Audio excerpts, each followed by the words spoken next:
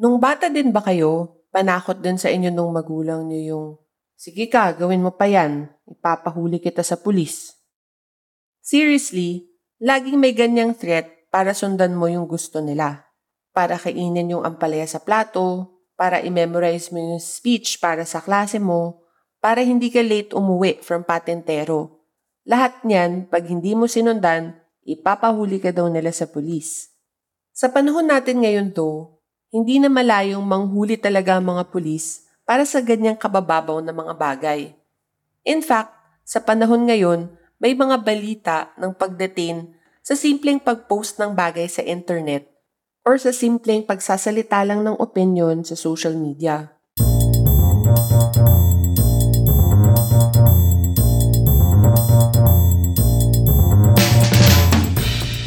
This is Attorney Isabel Ko, and this is episode 10, our last episode of Ang Attorney Ko. This is a legal podcast where we talk about legal basics with less jargon. Even though our topic for today is on the freedom of speech, our standard caveat still applies, okay? My opinions are based on facts presented, and the advice given may change since the circumstances may not be the same. Naalala nyo ba kapag nanonood kayo ng TV, di ba may parang ganyang disclaimer din? The views and opinions expressed by the hosts do not state or reflect those of the company and its management. Furthermore, the assumptions, views, opinions, and insinuations made by the host or guests do not reflect those of the show, the management, and the network. Sound familiar? These are actually mentioned to avoid lawsuit. So pati yung caveat ko kanina, it's mentioned to avoid lawsuit. Bakit natin need ng caveats at disclaimers kung meron namang freedom of speech? And ano ba itong freedom of speech na ito? In our 1987 Constitution, we have such a thing called the Bill of Rights. Yang Bill of Rights, hindi basta-basta lang yan. Those rights enshrined in our Constitution covers everything from our right to freedom of speech, freedom of religion, to right to counsel, and right against self-incrimination. Yan kumbaga ang list of basic rights we have as Filipino people. Sabi sa Bill of Rights, no law shall be passed abridging the freedom of speech, of expression, or of the press, or the right of the people peaceably to assemble and petition the government for redress of grievances. This right to free speech is found simula pa nung panahon ng mga Espanyol. The Malolos Constitution of 1899 had similar wording, wherein Filipinos shall not be denied the right to freely express their ideas and opinions. It's also present nung time ng mga Amerikano, as seen in the Philippine Organic Act ng 1902 at Jones Law ng 1916. Even under nung Japanese occupation, our right to free speech can be found in the 1943 Constitution. Consistent siyang present kasi ganyan siya kaimportante. Ang question lang dito is, of course, depending on who is in power, iba yung implementation niyan. Like kunwari, nung Japanese period, if you spoke against their emperor, or even just spoke in front of them actually, hindi mo naman may invoke basta-basta itong freedom of speech. Kahit nakasulat siya dun sa 1943 Constitution. Sa panahon naman ngayon, we can freely voice out our frustration sa madaming bagay. Hindi lang to our friends, but also online. Makikita natin dun ang dami nagpo-post. From matalinhaga to yung mga mema lang, yung tipong may masabi lang, di ba? Kilala niyo ba si Doc Adam? I follow him on YouTube and Facebook. He's a medical practitioner and his shtick is to identify and correct inaccurate medical information floating online. He tries to shed light on possible scams and tries to point people to the right direction medically. Unfortunately, some of the people spreading the inaccurate information have decided to sue him, or at least attempt to sue him. Kasi nga naman, opinion nila yun. Who is this Doc Adam person to say otherwise? Hindi ko alam yung full details ng case niya, but there are two very relevant questions here. Is a person like Doc Adam covered under his right to freedom of speech when he gives his opinion on medical matters. And what about those who were spreading the inaccurate information? Protected din ba sila ng freedom of speech? It is important to highlight now that the freedom of speech is not absolute. Meron yan mga limitation. We can be held liable for the consequences of what we say online or otherwise. Ano yung mga limitation nito? Pwede siyang mandatory or when the law says it is limited, or pwedeng voluntary or customary. Ano examples ng mandatory limitation? Kunwari, you can't go around and invent stuff about people or create stories about them. Tapos, sasabihin mo that I'm free to express my opinions. I'm covered under the freedom of speech. Hindi pwede yun. Pwede kasi yan maging libel or slander.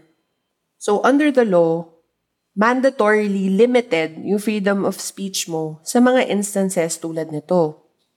Eh, what about dun sa voluntary? A simple example would be yung pagsali nyo sa Facebook group. Before you join, there's usually a checkbox saying that you agree to the terms set by the group. So after mo sumali, di ba pwede ka i-mute or even i-kick for things you say or post in the group. This is because since you agreed to these rules upon joining that group, you voluntarily limited your freedom of speech. A popular but mostly unanswered question now on the freedom of speech is in connection with fake news. In the Philippines, we actually have laws concerning fake news. Under Article 154 of the Revised Penal Code, it is criminal for a person to publish false news which may endanger the public order or cause damage to the interest or credit of the state. Also, under the Cybercrime Prevention Act, pwede ma-prosecute under Article 154 plus dagdag penalty na lang kasi it's online. Isa pang batas concerning fake news that we discussed before is yung dun sa Bayanihan to Heal as One Act, which punishes individuals or groups creating, perpetrating, or spreading false information regarding the COVID-19 crisis on social media and other platforms. All these are aimed towards fake news and all of these regulate our freedom of speech. Question here though, bakit parang wala akong naririnig na kinasuhan dahil nag-post online ng fake news? Or kung meron man, bakit hindi mas laganap? Sobrang daming fake news talaga sa internet.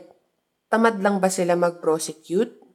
Ang sa totoo kasi nito, wala pang definition na binigay as to what false or fake news constitutes.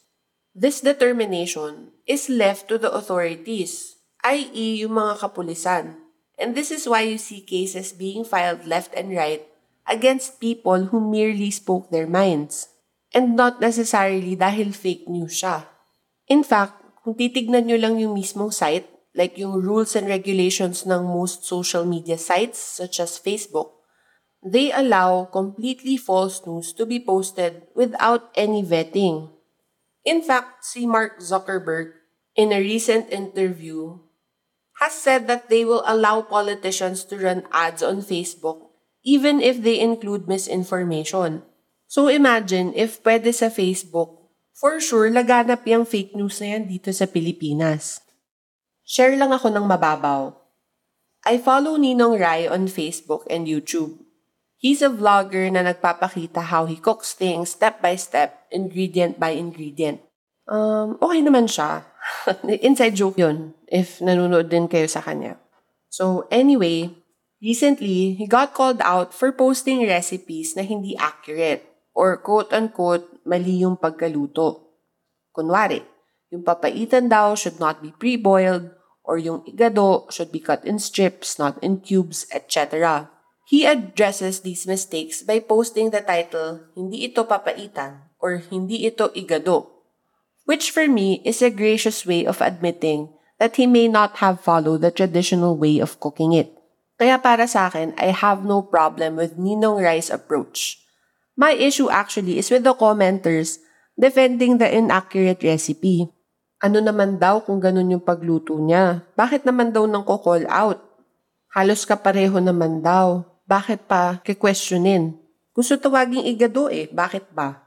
Super babaw example to on how people tolerate false information. It's mind-blowing to me na faced with the truth on how things are, people choose to exercise their supposed freedom of speech and voice out an opinion. Talon ako saglit sa mas seryoso, more than just recipes.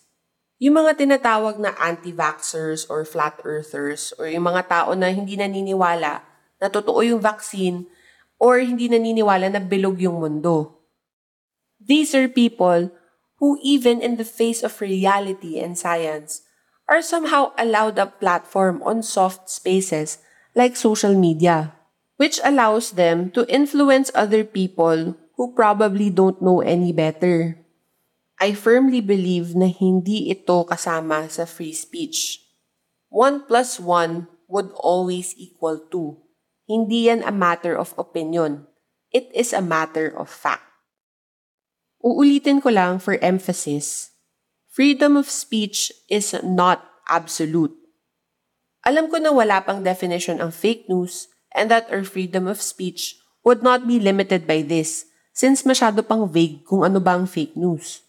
Pero apart from the limitations I discussed earlier, I truly believe that like drinking alcohol, the right to free speech must be exercised responsibly.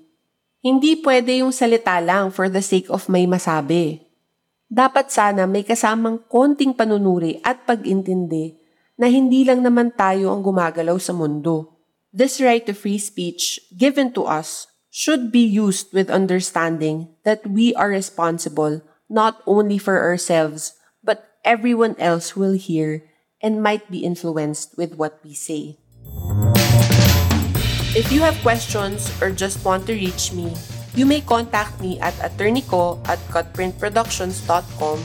That's attyco@cutprintproductions.com or at 0915-109-3088.